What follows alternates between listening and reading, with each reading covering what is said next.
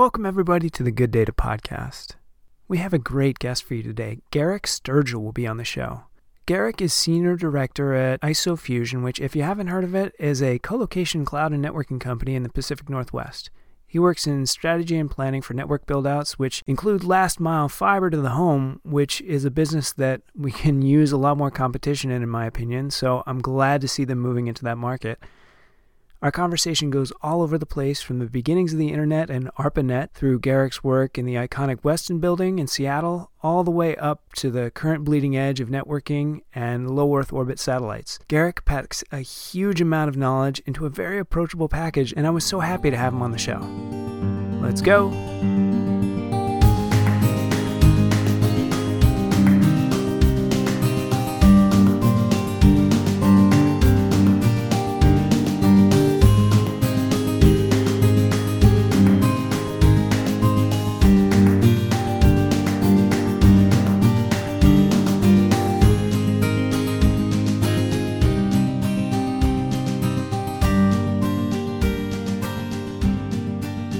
Garrick, thank you for coming on the program. For sure. So I really wanted to talk to you because you're someone who is steeped in every level of internet history, in that, you've been involved in the Westin building and building up some of the backbone of infrastructure and then moving on to data center operations and things like that. So I feel like you've touched every part of the stack, and that's what I'm interested in. So I really appreciate being able to talk to you. Yeah, just don't ask me any VMware questions. That's fine. Yeah, that's not really my forte either. So I'd just like to start with your background. So what was your first job in networking when you first started? Oh, my first job in networking. Well, first official job was probably working for my parents. My parents were a part owner of a computer store up in Seattle called Ballard Computers, and they sold PCs, not necessarily, no Macs. Well, I shouldn't say that. No, they sold, I believe they sold Mac, but so we had like a pseudo ragtag enterprise division, to where you go and you do installs. My stepdad at the time actually ran the service department for the company. So clients would come in and then naturally they would need other stuff done in their offices. And he would send me out on these calls. I mean, I didn't go to school for this, but basically just being kind of tossed out into the world and hey, go fix this. Yeah, it's usually the best way to learn, really, is, it's like, I don't really know what I'm doing, but I'm going to figure everything out, and then it'll all kind of come into place, I think. Yeah, and in those offices at the time, it wasn't mission critical, you know what I mean? The networks inside of an office were it was 10 base T. I mean, it was nothing. Right. People had email, but it was still kind of like a novelty, it wasn't really, companies used it internally, but people weren't sending each other business emails. Right. At least in my experience. I mean, I wasn't super deep rooted into it at that point. I was more of a inquisitive person, wanting to learn and know exactly what was going over the wires.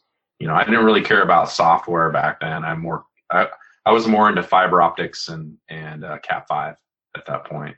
So then you got somehow you got connected to the Westin building, and can you just first of all say what the Westin building is and just describe it quickly? Yeah, sure. The Westin building is the interconnection point up here in the Northwest. It's where all the carriers bring in terrestrial fiber into a meet me room. And then there's a couple, there's one Pacific cable that comes into the building. And then there's a couple skinny routes, which are regional undersea fiber cable. Not really undersea, but it runs in Puget Sound. And there's a few data centers in there. And the current company I work for, we have 4 suites in there. Equinix is in there for the region, and every single carrier you can think of has a point of presence in there. There's over 300 carriers in the Meet Me room currently. Right. And it's kind of a somewhat tall, very square. It's 34 stories. I would say it's probably 80% carrier and co-location inside the building, and then 20% office. I may be wrong, but there's a lot of co-location companies. Well, there used to be a lot of co-location companies in there, but now there's only like a handful. So, and then just the carrier pops, but those don't count. Right. So how did you get involved in working there? Well, so early on in the 90s, for my regular job, I was splicing fiber and doing big data center builds, like for Amazon, Microsoft, and a couple of smaller companies in the Seattle area. Well, I guess I did a lot of work for Boeing, did the baseball stadium, did the football stadium, and everything was of course, all the carrier pops. Everything was in the Weston building. And then started getting contracts to do fiber splicing inside the Meet Me room. And I think I spliced probably 30 or 40% of the panels in there, like in the beginning. I was always on projects in there, and riding the elevator up and down, you meet people like the engineer at WorldCom, or the engineer at the time it was Quest. Right. And these are all like, long haul engineer pop guys, and they're always like, and I'm pretty social, so I'm like, hey, how's it going? Hey, are you hiring? And because I was tired of working outdoors doing OSP, because it's nasty. I was on emergency splice crew, and doing fiber restorations, and I didn't like it. I didn't like going up in the bucket trucks. Right. I'm scared of heights, so that was always a fun thing. Hanging off a bucket, trying to pull a splice case off of a pole, and it wasn't me. I needed to get indoors, so I got a job with MCI WorldCom, and working in the 14th floor in the Weston building. We had the whole floor plate. I think the floor plates are 10,000 square feet, or maybe 8,000 square feet. I forget how big the floor plates are. So I started working at MCI WorldCom and got thrown into troubleshooting DS3s and DS1s. They sent me to DMS, Nortel DMS school. I got certified on the DMS 250, the DMS 500, and then I got bored with that, and I was like, I really like fiber and transport, and I really want to learn about dense wave division multiplexing. And so they sent me to Sonic school, which was, so I got these are certifications that we don't even talk about anymore. And I took them off my LinkedIn profile because, the younger generation doesn't know what it is. So OC12, OC48, OC192, and I was part of the first deployment of OC768.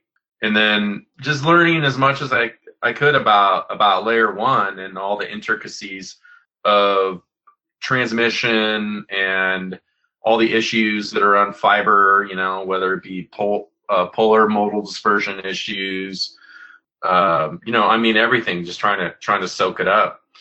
And I think I actually spent Y2K in the Weston building babysitting the DMS 500 just in case the switch broke, which was pretty funny. Even though it was Y2K certified, but I was the youngest, so I had to babysit the switch.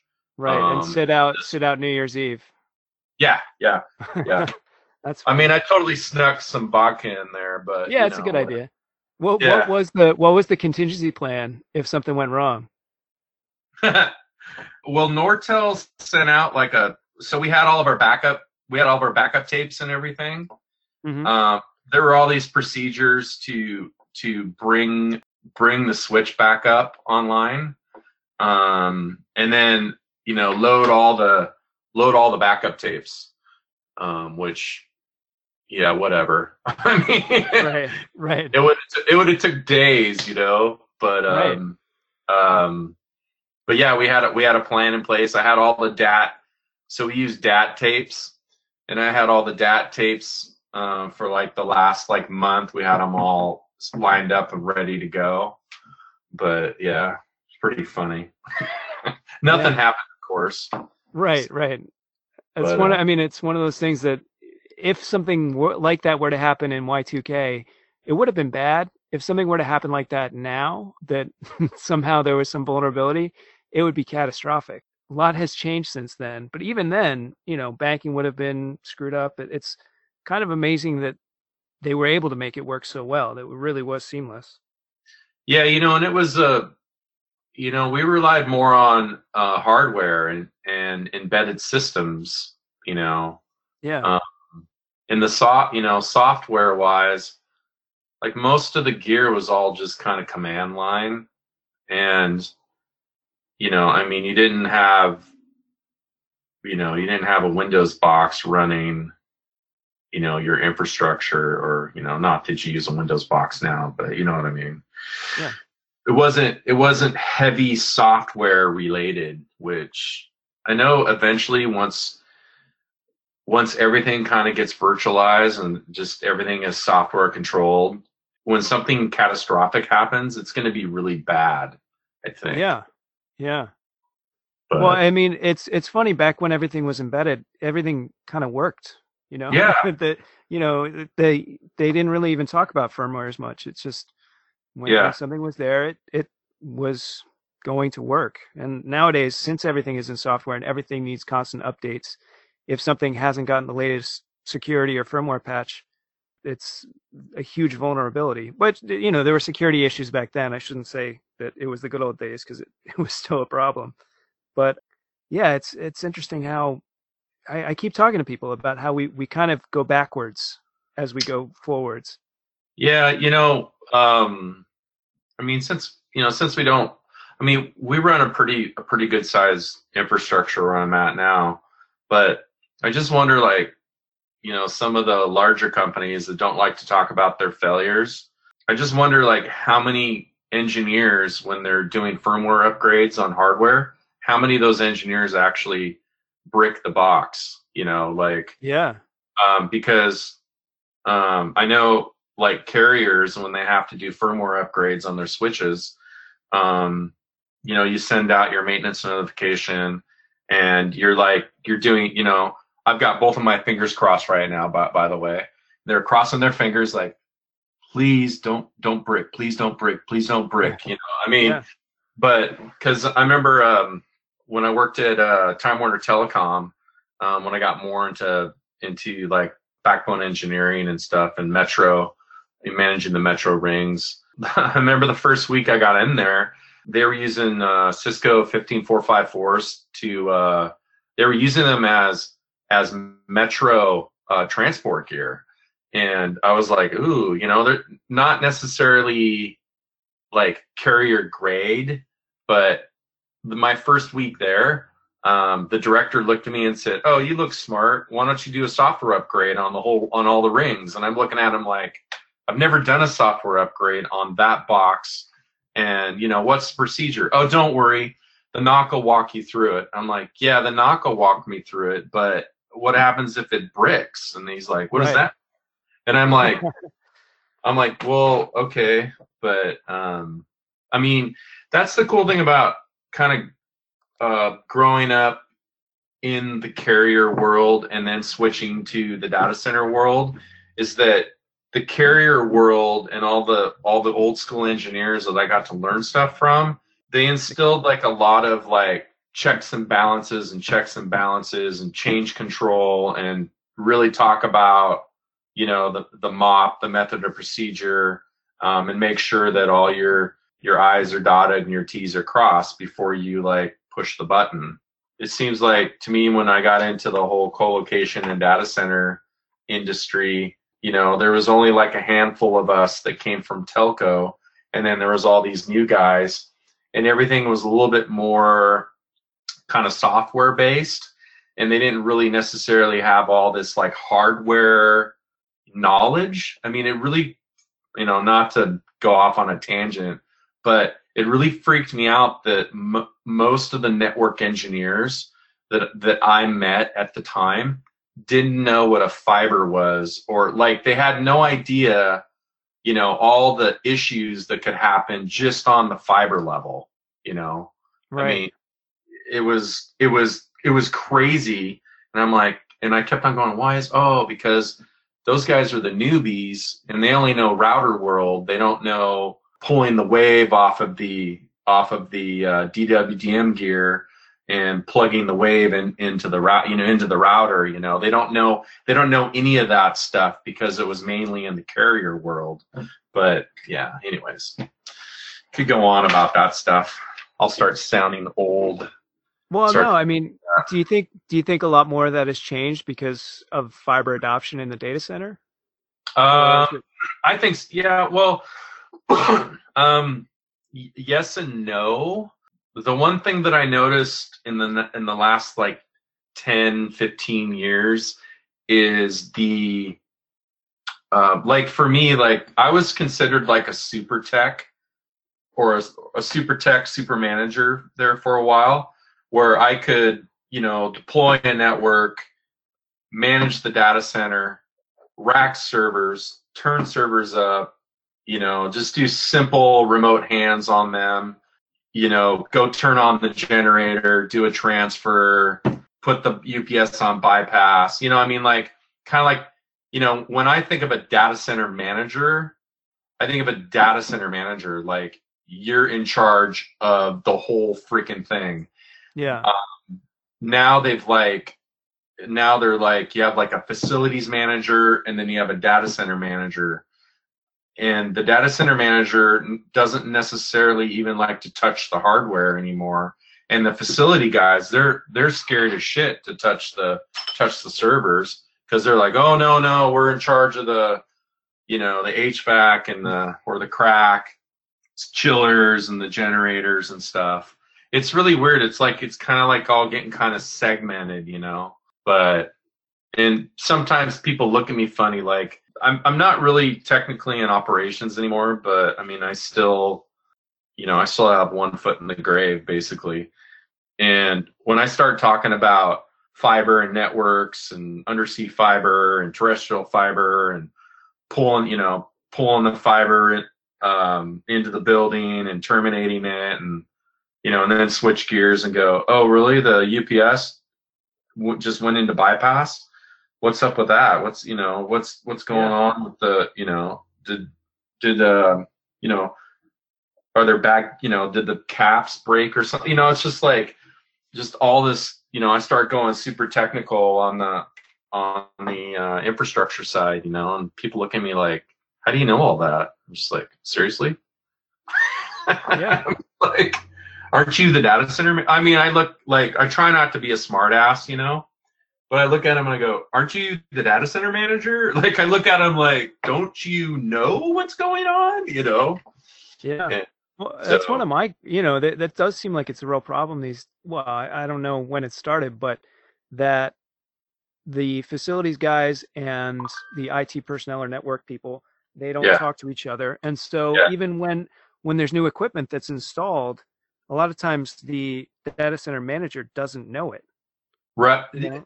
Right. Which blows me away. You know, I'm just like, how do you not know that, you know, 40-ton chiller just got installed out in the yard out there? You know, it's like, right. Or the reverse of that too. Like, oh, we just installed 200 kW worth of servers in the data center. It's like, oh wait, oh really? That means that I'm going to have to install more cooling, and nobody told me. It's there's a kind of a back and forth sometimes. I don't know about colo, but it definitely happens in enterprise these days. Well, yeah, and that just segues into, I'm not going to name any names, but these large companies that have outsourced their data center operations, and like they've outsourced it so much that that skill set is no longer in their company internally. So Right. they're always no offense to the consultants, but they're always relying on these consultants, but not all consultants really kind of know what they're talking about, because one, they've never actually ran a data center before, so they don't, it's like, unless you've been in operations and you kind of understand how those things work, it's like, if they were all perfect and they're all running perfectly in our world, then that would be the case. But they don't run perfectly. They break all the time. I mean, they stupid stuff breaks in a data, like the dumbest things break in a data center. Yeah. Where you're like, why did that break? Like EPO panels break. That's the end of the world, really. Yeah, I've removed EPOs out of data centers because Yeah. they're just, I'm like, I don't know. No, They're I mean the ridiculous. EPO is definitely a single point of failure by design. And Yeah. if somebody miswires a relay, then suddenly you shut everything down. So, it's a real problem. Well, yeah, you mean like the shunt trips hanging off the fire panel to the crack units, and all of a sudden your fire panel, something goes haywire inside the software and sends a signal, and then all of a sudden you're like standing in this room where you're on the edge, by the way. Like if the cracks turn off, it's gonna shoot up to 100 degrees, no problem. And all of Yeah. a sudden they go boom, and you're like, what the? And and the first thing I would do is I'd look up. I'm like, okay, the lights are still on, so that's not it, And I'm like, yeah, I've had numerous people hit EPO buttons for stupid reasons, And Mhm. I'm just like, some And it's some cities require it, but yeah, I would just play dumb and be like, oh nope, there's no EPOs in here. When we yeah, moved, there was none installed, so we're grandfathered in. right. Yeah, I mean it's not even necessarily required by code anymore. Depends on local jurisdiction, but and you don't even necessarily have to have an EPO button at the doors anymore. Hmm. So yeah, we don't. I mean, We've that done a used to number of data centers without that. Yeah, I mean, there used to be the EPO button, and then there used to be I mean, I worked in Halon data centers, so we had a Halon button right next to the EPO. Right. So, and the procedure was like, oh yeah, if you see fire or smoke, hit the EPO first and then dump the Halon, but make sure you're outside of the thing because it's going to suck the oxygen out. You're like, oh Right. yeah. Right. But that was a long time ago. They don't let you have Halon anymore. So, Yeah. but They yeah, It's still grandfathered though. yeah, Yeah, I still yeah, see it every once in a while. yeah.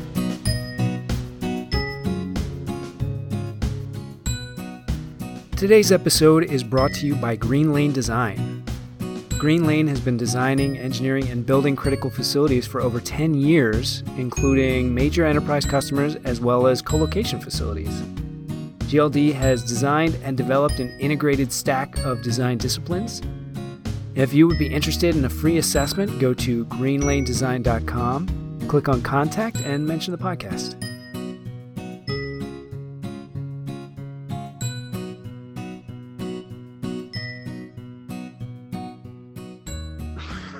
So we already touched on a bunch of different things. We kind of skipped over the transition from networks to data centers. So Oh, sure. Well, how did that happen? that's pretty easy. So once again, I was riding the elevators up and down in the Weston building, and there was this guy in the elevator, and he's like, "Hey, what do you do?" And I'm like, "Oh, I'm the senior guy at MCI WorldCom up here on the 14th floor." And they were like, I think they were on the 12th floor, and they were doing a build out. And the guy looked at me and he goes, "So you're real familiar with COs and stuff?" I go, "Oh yeah, yeah." And at that particular time, so we owned UNet, and we had the big backbone routers in there, and I think they were Force 10s, these big like jet engines that we had in there. Uh-huh. And I was like, "Yeah." He's like, "Well, what kind of experience do you have?" I go, "Man, I know about routers and servers, and been in at the time. I say, how long had I been in the building? I don't know. I've been in the building like 6 or 7 years." And he's like, "Yeah, want a job?" And I'm like, "Doing what?" And he took me to the floor, and it just looks so nice and clean, like it was just clean. It didn't have, 734 coax running everywhere and twisted pair, hanging out of the ceiling and stuff. And there was a DC battery plant, but it was, brand new, wasn't archaic looking. It didn't look like you could get shocked anywhere inside there, Right. And I was like, "This is pretty." And, he looked at me, and he goes, "Well, how much you make now?" And I'm like, "I don't make a lot." And he's like, "Well, how much do you want to make?" And I'm like, "I want to make this much." And he went, "Okay." And I went, "What?" I was like, "Okay, well, I'll work for you." And that was above net. Or Metro Media above net. So I became the senior data center guy for Metro Media above net, running the 12th floor in the Weston building. And it's kind of like the best of both worlds for me. One, I get to get into the whole data center co-location business, and two, it was a massive dark fiber company, which was, I could do that in my sleep. So I was running our splice crews and building out the backbone down the West Coast, and we were deploying the Juniper M160s, which were the biggest big iron that they had, with the OC192 blades on them. I remember we did Juniper in the core and Cisco on the edge when I was at AboveNet. But so I was part of backbone engineering. I wasn't necessarily like a network engineer, but I was a layer 1 guy, and just basically took care of the metro and the long haul, but didn't really get into the rest of the stack. I never really was like kind of like what I call like a hardcore network engineer, because my friends were that. So whatever I needed done, I could call my friends, and they would just, I'd give them access to the core, and they would go in and do stuff, but right, which was totally not right, totally illegal, but well, whatever. Yeah. So Yeah. did you have anything to do with any of the underwater or undersea stuff in the Weston building, or that was just kind of No, that was there? Yeah, that was existing. That was that cable is the PC1 cable that goes on the north. Harbor Point, which is north of Seattle, up north of a town called Linwood. It's in a place called Mukilteo. No, that was existing. It's a pretty old cable system. No, but just going to Pacific Telecom conference every year. I think I'm coming up on my 19th year or something, going to PTC coming up this January. But I was just always a fan. Now I did go out on a splice ship, and I did go and participate in a repair of a cable out in the water, but that was like a hookup. I've never. Yeah, I mean, I had some connections through AT&T, and I got to go out on the ship and do some stuff. But I actually started a company with some friends. It was called One Ocean, and it was kind of ambitious. We were trying to figure out how much it was going to cost to map the ocean in high res, the full ocean. And the company that funded us in the beginning was a company called Global Seas. It was a good friend of mine. He owns this big fishing company, and he had an ocean class mapping vessel. And the funny thing is like I would go to PTC, and I would actually know which companies were dropping cables in the water because my buddy had the largest private ocean class mapping vessel on the West Coast. He did all that work. So he would have all that data. And originally that data, it was all like vector data of the bottom of the ocean and stuff. We were going to take that data and put it in and build a database that would be easily accessible for companies like cable companies to look at the topography of the bottom of the ocean and see where they're going to lay a cable. I mean, that was what we wanted to do, but making money at it, that's. Yeah. I saw your white paper on that. I think it was like Project Infinity or something. Yeah. Yeah, it was. I learned a lot. I learned a lot about our oceans. I learned a lot that scared me, and if anything, it just made me more of a hippie.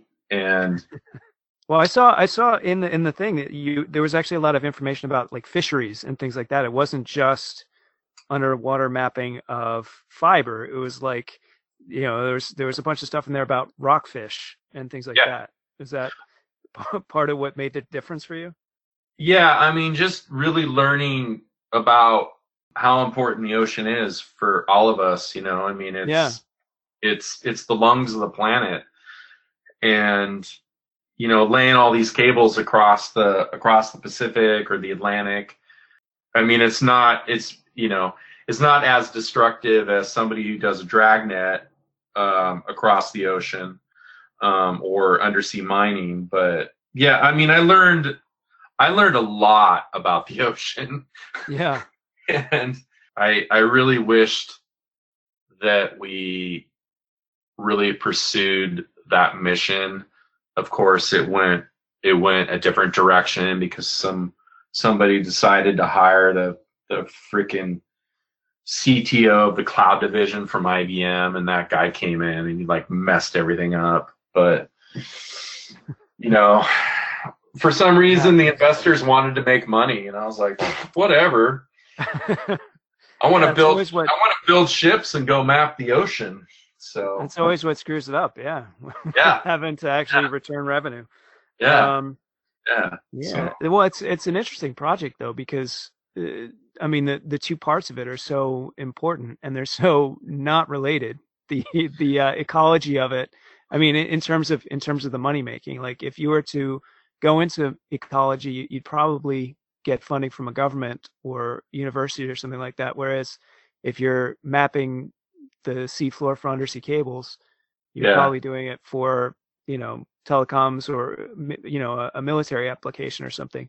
So it's like, who are you working for? Trust me, man. We talked to the Navy. We almost had the Navy convinced to give up some maps, not strategic maps, but other data that they had that wasn't classified. Yeah. And talking to NOAA, NOAA is just, they do a lot of good things for us, but they were just kind of ridiculous. I mean, they were stuck in the 1950s and with their thinking, not technology wise, but their thinking and the way that they do things. And yeah, I mean, I learned a lot of stuff, man. I mean, just how things work governmental wise and public private sector. And it's a lot of, I mean, there's a lot of secret things that we found out about the oceans and what certain companies are doing out there. And, they don't necessarily want you to know what they're doing out there. I mean, yeah. So, yeah, there's a lot of things in the ocean that people should really research. I mean, that information's out there. I mean, we took like 3 years doing it, but there's a lot of stuff that needs to be talked about that people just aren't aware of. Yeah, I Yeah. mean, I find it really interesting, but I guess we should get back to data. I'm like, I keep wanting to be like, oh, but what about strategic assets and the Russians were snooping our fiber, and Yeah. we could talk about that for a long time. But I'm like, Oh yeah, I we guess, can. Yeah, we can talk into that. yeah, I mean, because those are such important strategic assets, just yeah, security wise, everything. If a country were to attack those cables, it's yeah. kind of like an act Oh, of we're not. war, and So we're not going to talk about those special submarines that can intercept the cables. Okay, that's cool. Yeah. I don't know. Can you? um, I'm a civilian, sure. yeah. No, So, I don't want to get down. I don't want to go down too far down that rabbit hole yeah. because there's a bunch of brainwashed people in the country right now. That when you start talking about that, they're like, "Oh, you're a conspiracy theorist." Yeah, okay. Time to stop talking. So Yeah. It's but funny when somebody says conspiracy theory, there are a lot of conspiracies in the world. All that conspiracy means is that a bunch of people are talking with themselves and not with anybody else. So a lot of conspiracy theories are crazy, and there are conspiracies out there. yeah, I deal in conspiracy fact, not Right. theory, just fact. So, but how did you get to where you are now, doing strategy and kind of current work? First of all, what is your current position? My current title is director of carrier relations, kind of a little bit of network strategy. A network strategy meaning, hey, where should we build, or how should we connect, these two networks together, strategy, and then relationship or relation wise, just kind of tapping my buddies that work in the carrier world and stuff, and privy to where they're going to be building next, and how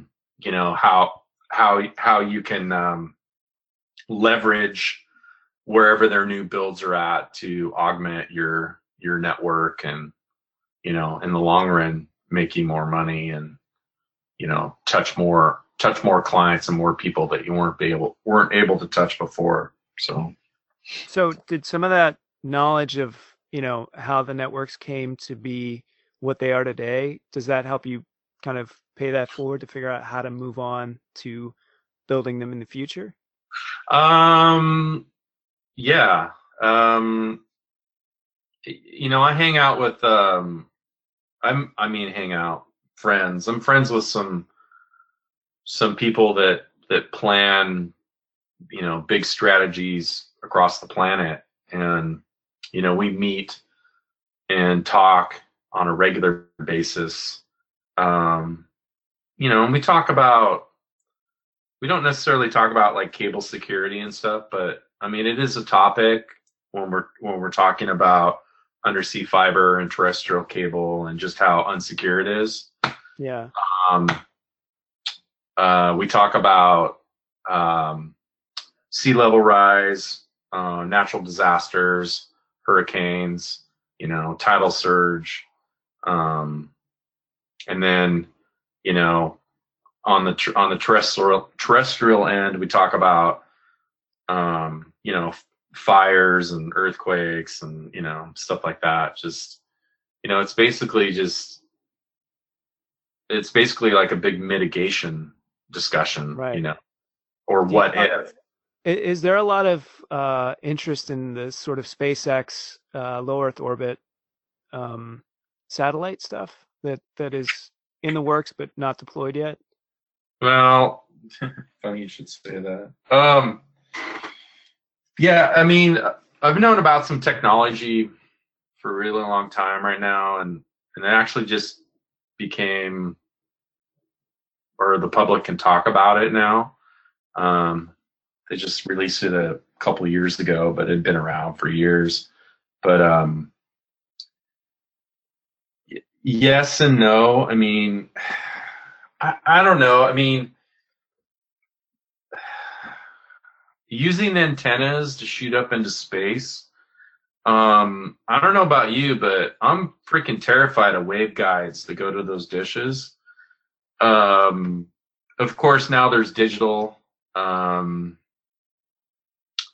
but it takes a lot of power to receive that stuff and transmit that stuff to the birds. I mean, I haven't been in that industry for so long that like I don't really pay attention to it too much. Yeah. Um, but um, I know that the military for years has had higher bandwidth on their birds. I don't know how big the transponders are on the Leos and the Meos that say like SpaceX is launching or somebody else. I mean, I haven't really looked into it. I don't know. I mean, I don't hang out with the broadcast people anymore. I used to Right. hang out with a lot of broadcast people that were basically SATCOM guys and stuff. Um, and because originally the transponders were 45 megabits, so that you could just deliver everything via a DS3, and you could just put it back. You could put it up onto the bird, and the the codecs, um, everything was, basically the software was all the same all the way through the system, so you Yeah. didn't have to like convert. Um, so I don't know. Um, I mean, if there's a Leo hanging out up there, I mean that bird would have to be like really shielded. I mean, there's all this stuff that like you and me, I'm like, I'm not an astrophysicist. It's like, Yeah. Yeah. like, um, Well, you remember in the COs, like not too long ago, we weren't allowed to take our cell phones in there because it would interfere with the gear.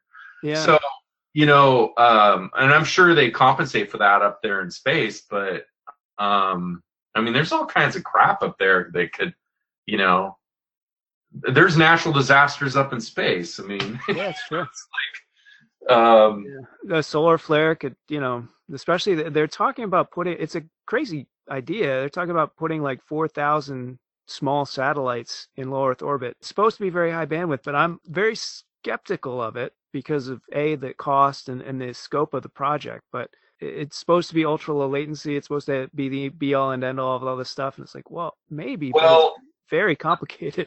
if I remember correctly, I don't know if it was a MEO. The last time I paid attention to milliseconds up to the bird, I was doing a satellite project for a billionaire that just recently passed away up here. We were getting 800 milliseconds up to the bird, and then 800 and then so we'd go up to the bird, we'd bounce and then bounce it down to one of the yachts. But it was 800 milliseconds up and 800 milliseconds down. Yeah. But I don't think it was a Leo. I think it was a MEO. Mm-hmm. But I mean, latency's latency, and like the math behind that, and the distance, and the carrier wave. If I'm saying that correctly, I don't know if it's a carrier wave. I forget what the terms are, but sure. I mean, unless they're using like free space optics or something like a laser, I don't know. I haven't really looked into it. Okay. It sounds fascinating.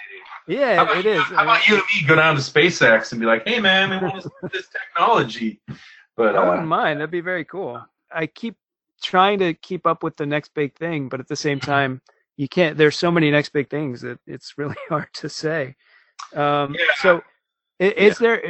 Let me ask you that. What do you see a next big thing that is growing in either data centers or networks? I think incorporating. Well, I mean, I just got a new phone last Wednesday that I've been waiting for 15 months to hit into my hot little hands. I bought the red hydrogen phone. Oh, yeah. And it's got a format on here called 4V, which is holographic. They're holopics. I've been shooting pictures for the last week. I've been having a blast and doing 4V holographic video and stuff on the phone.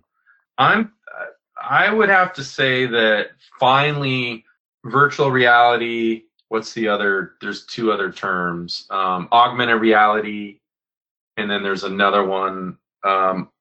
Like mixed reality or mixed reality. I think that is going to be coming more into play for us having more tactile, visual type control of stuff. And it'll be in the data center, meaning instead of having a bunch of knock screens up on a wall, you just put your goggles on and you have your power gloves and your software controlling stuff that, in the data center, or even maybe even troubleshooting a server, going in or doing like a reboot, or, like literally taking like an augmented reality, like moving your head to the power button where the little dot's at. Have you ever played with augmented reality and reboot the server, I mean, like cool stuff like that. Technology wise, what would I like to see? I would like to see thermal electric being a little bit more adopted in our industry. Most likely Apple and Google and people like that are playing with it.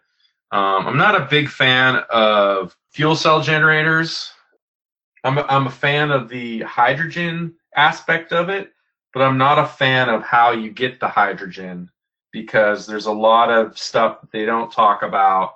When you're extracting hydrogen out of gas or natural gas and stuff, that's the byproduct that they have an issue with, like trying to get rid of the byproduct. Right. But whatever, it's a big freaking toy, and those companies, that spend billions on renewable energy, but they really have to ask themselves, what is renewable energy? Solar is, wind is, nuclear is not freaking renewable. Dams are not renewable energy. We have all these ex-submarine nuclear scientist dudes that work in the data center. Well, maybe we should give them 40 megawatt reactors to play with inside the data centers. I don't know. I would love to see a 40 megawatt reactor inside of a data center. I think it'd be really cool. I was talking to somebody about that. He was talking about, having steam turbines and stuff on data center campuses. And he was a nuclear engineer when he first started. So yeah, it's interesting. I mean, the thing about nuclear is, you're right. It's not sustainable, but there actually is a lot of fissile nuclear fuel on the Earth. Sure. It'll run out eventually. So right. That's a tough one. Yeah, no, exactly. There's some other exotic technologies out there. I even saw this thing called they came and demoed it for me. This was like 7 years ago. Compressed air UPS that was like a flywheel. Oh yeah. Yeah, I was like, now that's cool. Yeah. And like the runtime was how many bottles of air you can put in the system, and I thought that was pretty cool. Yeah. I'm a flywheel fan. When I was at AboveNet, we ran high-tech flywheels in our data centers. I mean, they were a pain in the ass, but they were cool. And it was the coolest thing. You walk into this data center, and here's this like flywheel hooked up to the generator, with a clutch, and I'm like, oh, this is cool. Yeah, I used to love doing quarterly tests with those things. I mean, it was just rad. It was like, man, this is like high tech, but not really. It's been around since I don't know, man. I want the technology to change, but yeah, it sometimes feels like everything has been real incremental in the past few years, and I know that there's a lot of opportunity to make cool things happen, but going back to flywheels, like flywheel is in some ways low energy, and there's no battery, so there's no disposal, but it's something that's spinning 20,000 RPMs or something like that, and it's a giant rock, so it is actually also dangerous. It's just a weird. They are cool though. Just almost hearing the high pitched whir of it. It's like, oh, this is a real device. It was super loud when you go into our generator room where the flywheels are at. I just remember every 6 months we had to shut them down and replace the brushes on them. But I think the newer flywheels, you don't have to do any of that. But these things were like, I mean, these flywheels are the ones that NATO used, you know. I mean, they're just like big, gnarly pieces of hardware, you know. I mean, Yeah. so, but yeah. So, I mean, one of the things that I worry about the most is security. That I think there really needs to be some innovation in security that, we're not, there have been so many hacks that have happened, but the problem is that it's not usually a security issue. It's somebody doing something stupid or a human error issue. So it's like, Yeah. you can't, you're not going to, you have to have something that beats human error in networks, and, not just giving some HVAC contractor VPN keys. I mean, it's a lot of time it's simple stuff. When we had talked before, you had talked about you're interested in kind of the security and almost like the black hat of how do you actually see behind the curtain, and what is actually going on within things that you're not supposed to see. Most of the good security people that I know started off being like black hat hackers. Yeah. And because they think like the opponent, like, oh, what would he do, And what's funny is like most of the really good security people that I know are all ex-network engineers, because they're playing, because most of the security stuff that happens now is coming across the network. So you really gotta know, you really gotta be like a network engineer to really go and infiltrate the system and be a systems guy and stuff. But I mean, there's all kinds, physical security. But on the other hand, nothing is secure. I mean, you're dreaming if you think that things are secure. But it's all about mitigation and what your procedures are, and what you're trying to protect. Who has freaking access to it? Yeah. I mean, there's so many organizations that are so sloppy. I mean, people don't even do background checks on people anymore. I mean, I remember, seriously, nobody does background checks on anybody. Like, they just call their previous employer. Is he a nice guy? Yeah, he's totally cool. Okay, great. He's hired. I mean, some people say, well, it doesn't matter if you're doing a background check on somebody. And I'm like, sure. I mean, everybody has their lives out there on the internet. Yeah, I mean, social engineering is easier than it has ever been in history. People use their dog's name as their password, and then they have their dog's name in 50 different places in Facebook, and it takes 3 seconds to figure that out. Yeah. It's incredible. Yeah. I mean, people are, I don't want to say people are sheep, but people are sheep. Frankly, I'm really surprised that something massive hasn't happened on a global scale, But I know that stuff does. That's like saying we're the only intelligent planet in the solar system, It's like, yeah, I didn't go this last summer, but I usually go to DEF CON, but I go for different reasons. I don't go to Black Hat or anything like that, because I'm not an InfoSec. I don't care about info security. I don't have a Facebook page. I have a LinkedIn profile, but I don't have an Instagram account or any of that stuff. If you're going to reach me, you can, either through LinkedIn or my SoundCloud account. So, or if you have my phone number. But social engineering is a big thing, man. I mean, unless you're kind of a hardcore security guy, your radar isn't really on.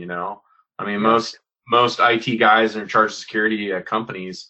I mean, you could easily social engineer those guys easily, because they're really, because they're not, what am I trying to say? They're not paying attention, but right. It's not their fault, because the company that they work for, doesn't have training or policies in place to train them to make sure that they're not getting socially hacked. Right. Well, not only that, but I have seen really shitty passwords on pretty important, the routers and things like that. And I almost want to slap somebody. It's like, you think this, just because it has an exclamation point in it doesn't mean that it's going to stop anybody. The The password security, I mean, there are ways to do it right, and it's Yeah. not that hard, you know. Yeah, you should, if you're like, you should have at least 16 characters, Yeah, and meaning, you know, uppercase, lowercase, numbers, symbols, whole nine yards, like in, right. in this, a 16 character. I mean, to crack 16 characters, I mean, that's, doing a brute force hack. I mean, have fun with that, you know. Yeah. Yeah, Um, at one point I was trying to explain bits of entropy to somebody, and I was like, "Oh, this isn't gonna work." I was like, "Oh, I just made a mistake." Actually, just make a long password. Try not to use dictionary words as best you can. yeah, It's amazing that something so important goes by the wayside constantly. It's not just a yeah. little bit; it's constant with really important stuff. What really Like, scares me is how fast stuff's getting now. I mean, I don't do this stuff anymore. I probably wouldn't know how to. I wouldn't know where to start to write like a brute force crack software. But with all the with everything speeding up and getting access to like big GPU rigs and machine learning and all this other stuff, it's like, oh great. It's like yeah, now you can build this like supercomputer for pretty cheap, for as much as buying like a kick-ass gaming system. You can build this like this deep thinking thing yeah. that's in your house, and you can just train it just to crack passwords, Or you, and you can you can buy a botnet for like $200. exactly. It's crazy. Exactly. Yeah, I didn't want to get into that. Yeah. No, We it's don't want to train the little kids that are listening to this. no, What's it's the true. Yeah.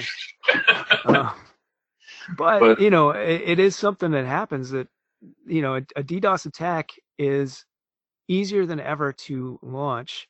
And not only could you do a DDoS attack, but you could also do like a distributed any kind of attack, like a right. SQL injection attack or something. And Yeah. yeah, you can really do a lot with very little. So Well, I yeah, mean, in that the DDoS command is not that big. Like if I were to take my fingers and put them on the screen right now, it's like an inch. It's like an inch long. right, right. It's like, and it's very simple. You look at it and go, God, really? That's it? Well, yeah, Yeah, but you got to know how to use that command. right. But but like in the back of 2600, there's guys that sell boxes already set up Yeah, to do DDoS, and these things are so sophisticated. They got like a built-in pineapple in them, and so like you could literally like take it and go to a coffee shop and set it up in a coffee shop that's got a free Wi-Fi in there, and you can launch it. It's just like, oh, why are you guys selling that shit? It's yeah, like, I'm like, yeah, it's better if they pay their $300 and go to DEF CON and learn how to build that stuff, solder it. I'm like, don't right. freaking build it and then sell it to, and I'm like, but it is what it is.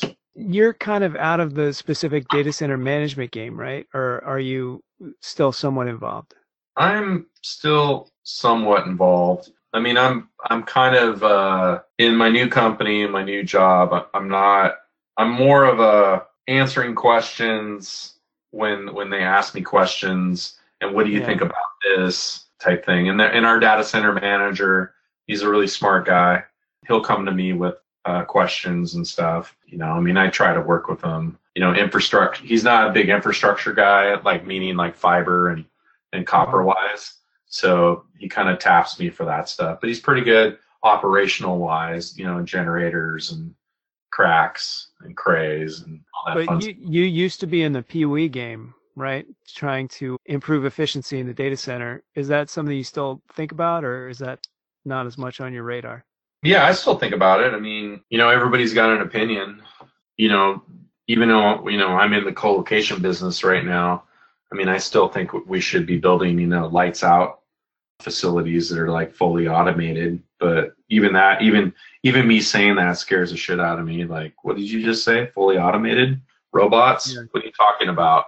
But the less human interaction in the data center, the better. Yeah, efficiencies, PUE. I just need to get rid of PUE. It's just, whatever.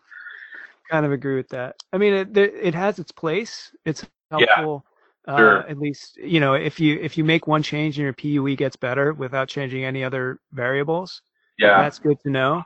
yeah. But I was just talking to somebody about how it's not fair to judge, one data center against another, or one time that a data center is running against another time that a data center is running, because as soon as you change the IT load within the data center, your PUE is going to change without changing anything else. So it's not a fair comparison. If you just keep adding servers, your PUEs might well get better because things like transformers and crack units and stuff have overhead and chill water loops.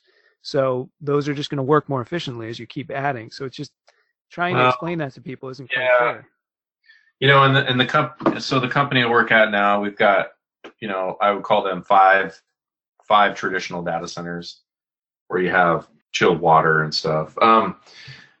But the big facility that I came from, South Hill, which was also called Centeris, was 100% outside air with evaporative cooling. So for the longest time there, I was like the poster child at the data center conferences for 100% outside air. I had this big upside down aircraft carrier, basically. So we pulled cold air in, blew it down with big air handlers, and we had everything. The hot row was contained, and we pulled the hot air down and out. So in that data center, the hotter the better, because we would reuse the server heat to keep the proper temperature to the floor. We're doing ASHRAE 72, 78 degree air to the floor. So when there was no load in that data center, it was a pain in the ass. We actually had to turn on heaters, which just totally screwed up the PUE. Yeah, the 100% outside air, it was fun. I ran that facility for 8 years or whatever, 7 years. I told myself if I ever were to build a data center, I would never use chilled water or anything. If I was going to do anything like that, it'd probably be either total immersion, not necessarily water chilled backplane cabinets, because those things kind of freak me out a little bit. But using like a dielectric liquid to pull the heat out. So like a mineral oil, or I saw 3M had, like, they were using their Novec material, which is a fire suppressant, but that can be used as a dielectric heat exchange. So you're saying, when you said immersion, you're actually saying take the computer, the chips and hardware, and putting it into a liquid in a vat, basically. Yeah. And then using that, circulating that, or allowing that to evaporate off the chips, and then having a heat exchanger or something that gets rid of that heat. Yeah. Yeah, totally. I mean, unfortunately, in our environments, there's all this different hardware and different hardware configurations, and so it'd have to be something that was just like crazy built. Like the server would just have to be just like the server that does everything. Right. Which is really not the case most of the time. Right. So, it would all have to be specialty hardware, and you probably wouldn't want to put spinning discs in the liquid.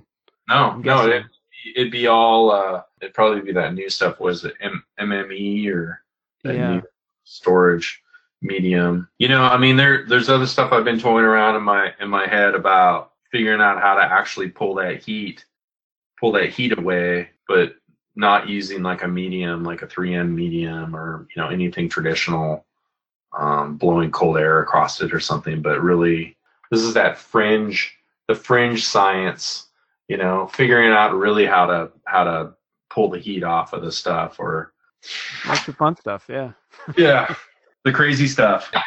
The last thing, it's funny because one of the reasons I actually wanted to talk to you is that somehow a theme for this podcast has already been algorithmic music, and I already interviewed somebody, a friend of mine, who is a synthesizer manufacturer. He designs synths, and I know that you kind of have a house DJ background. Yeah, so, I'm sitting in my studio right now, actually. Yeah. Well, that's how. I mean, I feel like the sound quality is better than usual because of that, I guess. But so that's something you're kind of still doing? Yeah, I still do it. If you wanted to, if you had any tracks that I can embed in this episode, I would put them, Um, I don't know if um, there's something I could do. yeah, I don't think you could do it because I Yeah. haven't even done the work to ask permission about remixing Yeah. the track.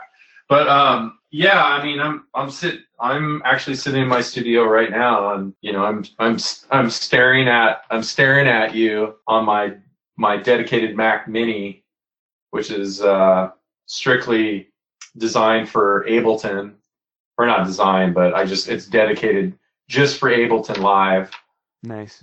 actually Ableton Suite, and yeah, I've been involved in electronic music since I was like 16. I started DJing when I was 16. Of course, vinyl, 12-inch records. I played house music for probably 20 years. Um, I was a rave promoter in the 90s here in Seattle. I had a company called Cat and a Hat Productions. We hired, big name DJs, Moby, Doc Martin, Mark Farina, David Morales. I mean, the list goes on. Jesse Saunders, Manuel Pippin, DJ Trax, Frankie Knuckles. I mean, the list goes on. Do you remember that? You remember that movie where there were these guys that were sitting in a record store and they were like having arguments about music, and the younger generation's coming in and they're like telling them like, you don't deserve to listen to that music. Oh, like High Fidelity? Is that the High one? Fidelity. Yeah. That scene in High Fidelity, I'm just like, one day I was like, oh my God, I'm turning into that dude. Just recently, like this summer, I started promoting and producing shows again. Yeah. I produced 3 shows in Seattle. One of them was they're called Lovely Day.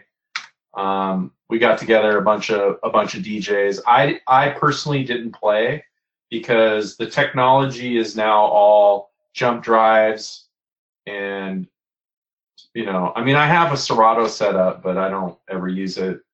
I just don't have time. Yeah.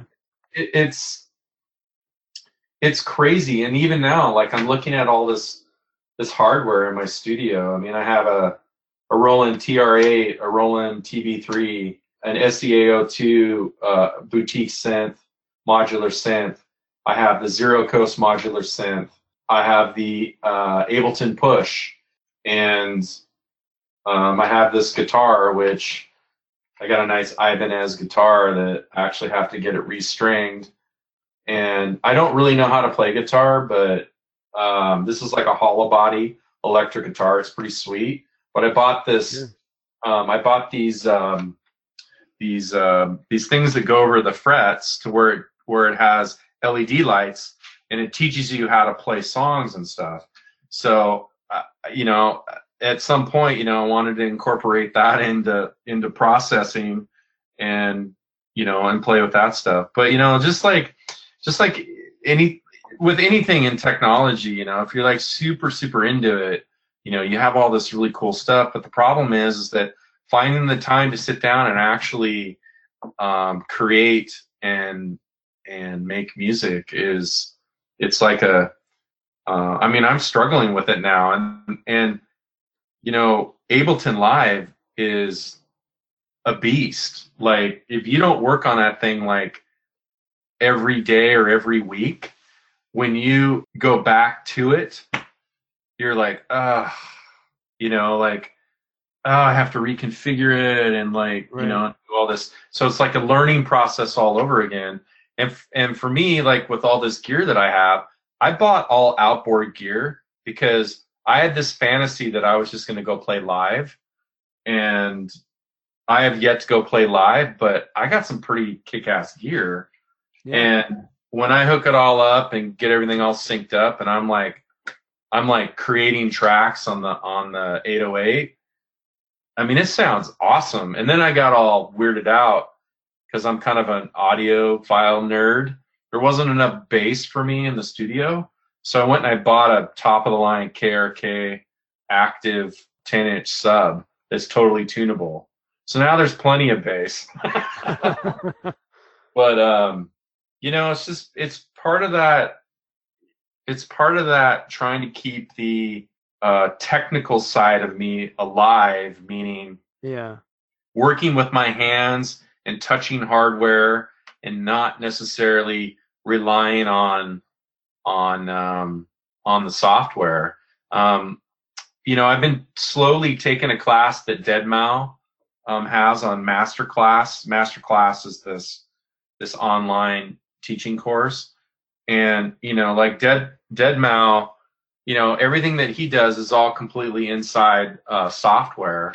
And me personally, I didn't want that. I still wanted the tactile analog type touch of the hardware. But that's just me. I mean, some people thrive in the software arena. I don't thrive in the software arena. I thrive in the tactile, touchy-feely type stuff. So. Yeah, I mean, it's funny too, because it means that you're actually doing somewhat of a performance on stage instead of just hitting an iPad. Yeah, I mean, even now, like when we do the DJ shows and stuff, it's just crazy. Like you got the Pioneer 2000 Nexus decks, and instead of bringing your record bag in, they bring their jump drives, and they plug their jump drive jump drive into the system, and then it uploads to this screen. And the crazy part about whether it's Serato or the Pioneer decks, if you get lazy and if you're technically good, meaning when you're dropping the beat, you need to drop it on the one. And a lot of people don't know that. Like, they'll like try to blend tracks together, and they'll get all confused because like the vocals will stack on each other. But they'll press the auto button, and the Pioneer decks, like if you have your music completely, there's a program that they want you to use. It's called Rekordbox. You load all your music into Rekordbox, and it literally goes in and scans everything and tells you where all the breaks are at and everything. And if you press the auto button, it will literally drop the track in, and it'll literally mix everything for you. Now, a lot of DJs do that. A lot of those like poser DJs in Vegas, those big ones, will do shit like that. I mean, the indication that they're doing stuff like that is when they're just constantly with their fist, doing this the whole time. Right. You can't see me. And you'll hear the mix, and he's still pumping his fist. Oh, he's doing that with one hand? Wow, he's really good, So, but whatever. They're making millions of dollars. Good for them, EDM. I don't listen to that music.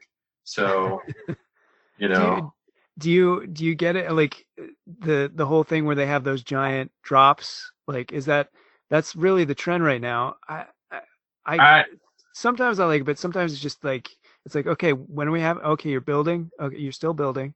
All right, you're still building. And then, sometimes it kind of annoys me. I don't know. Well, yeah, I mean, I remember you remember the big like techno anthems and stuff. I mean, those drops. Now those DJs, the other thing too, when they do those drops, is when you do that drop, you actually can hide mistakes when you're mixing. You remember the term slam mixing, where you just slam the tracks together? When you're doing those drops, you can do slam mixing really, and then you just go and then just slam it into the next song, but I think there's just tricks to hide stuff, but I don't know. I mean, I haven't like duplicated it yet, so I'm just talking out of my ass right now.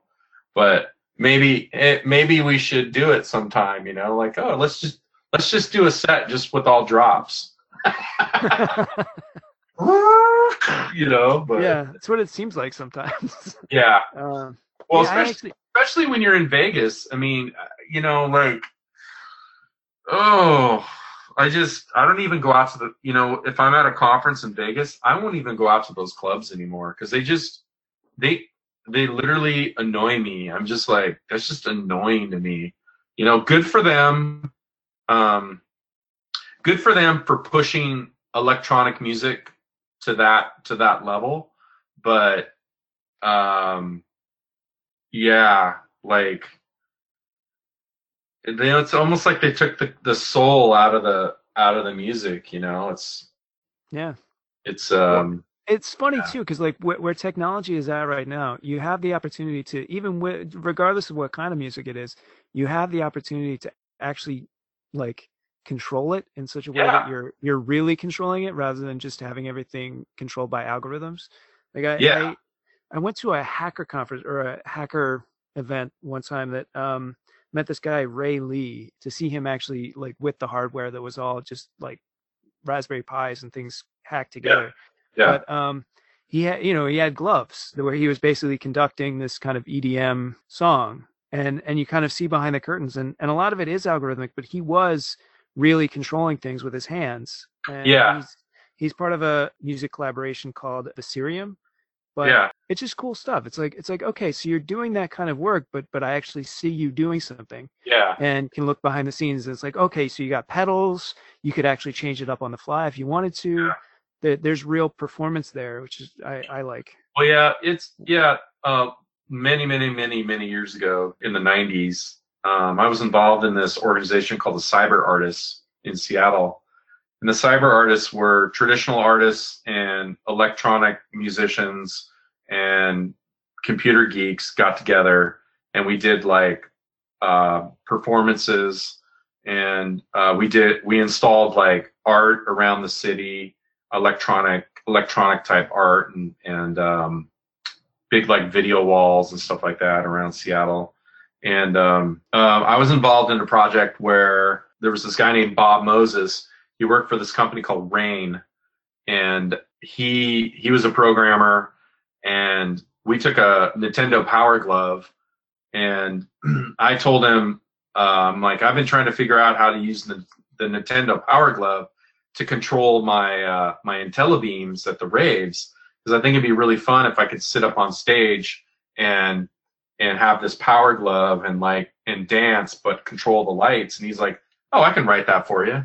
So here we are with this Nintendo Power Glove that has MIDI, basically a MIDI controller, and it was controlling the moving lights that we had at the party, and it turned out great. I think, I mean, there's all this technology. You're right. There's all this technology that's coming out where, like, these guys wear these suits, and they're playing, they're doing, they're doing moves, and it's creating sounds and stuff. I think it's great. You won't catch me doing it because I'd probably throw my back out, but Yeah. but I think it'd be fun. It'd be cool. I just thought of this now. Here's something. So you're wearing a bodysuit, and you've got all these MIDI controllers on it, and you're doing yoga. And as you're doing yoga, you're creating ambient music. There we go. You heard it first on this podcast. It's like the next goat yoga. Yeah. The next iteration of that. Trance yoga, something. I don't know. Yeah, true ambient trance yoga. So yeah, exactly.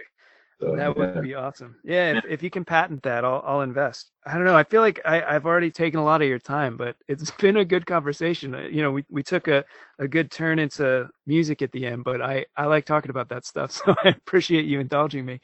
Well, it's funny.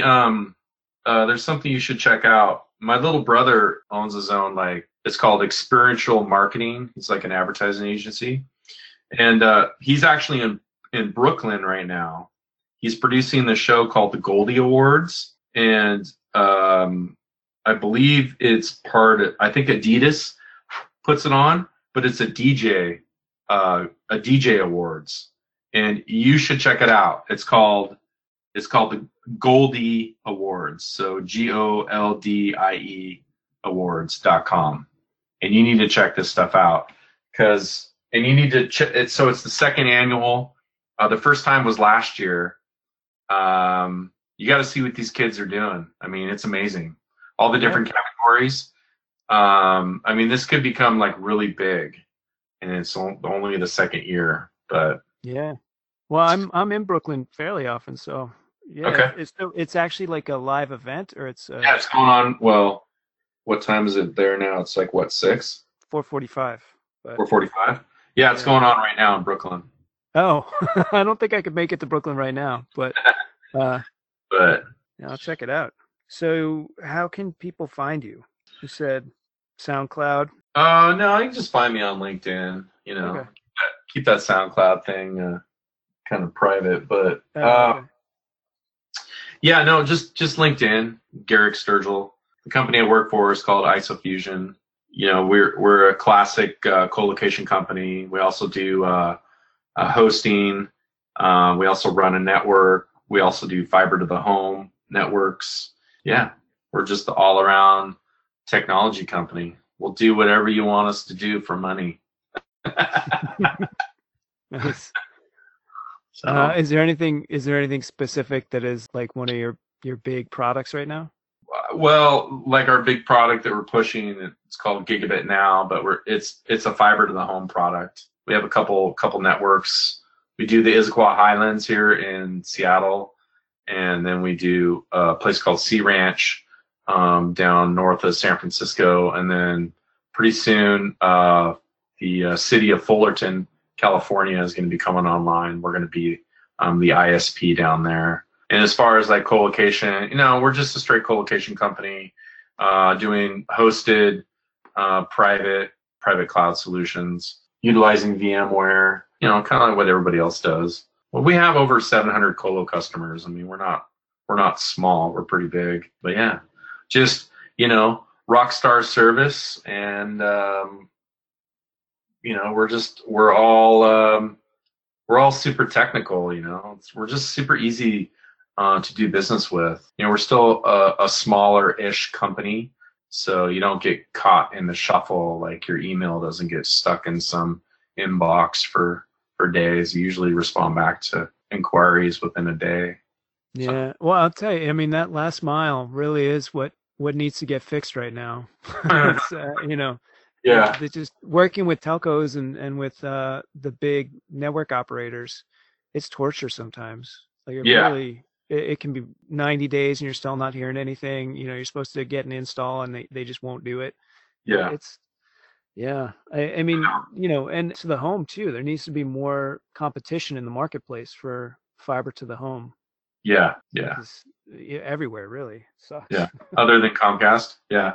Yeah. Other than Comcast, like we have really 3 providers at our house, and that's more than most people. We have like 3 big broadband providers. We got AT&T, we got Verizon, and we got Comcast. So there's some but we're in the Philly area, so that's where Comcast started. Like I got Comcast cable internet in like 1998. So they've been around for a long time, and it's only been fairly recently that it's opened up, and we have some other competitors. Yeah, I mean, Right. Upcoming events. We're throwing we're throwing a party at Amazon reInvent or AWS reInvent down in Vegas. I think we're supplying the magician for the party. But yeah, we're partnering with one of our partners for the party event. It's going to be at the Cosmopolitan. It's going to be at one of those super clubs. I can't wait. I'll bring my earplugs. Yeah. So, but yep, that's about it. Yeah. Well, unless you want to do a part 2, we can go deep dive into a bunch of crazy industry topics that never really discussed because everybody's afraid of of what was said and what's going to be said. Right. I'm not afraid. No, I mean I really enjoyed the conversation, so I'd love to do this again. Yeah. Okay. Cool. Yeah. All right. Well, thank you so much, Garrick. I really appreciate it. Yeah, for sure. That's our show. I'd like to thank Garrick for coming on the show. Also, I'd like to encourage everyone to please give us a rating on iTunes. Those 5-star ratings really help out the show. And thank our sponsor, Greenlight Design. Remember to mention the Good Data podcast to get that free assessment. Our music is algorithmically created by JukeDeck. Check them out. Try it at jukedeck.com. JUKECK.com. For Good Data, I'm Drew Farnsworth. We'll talk to you next time on the podcast.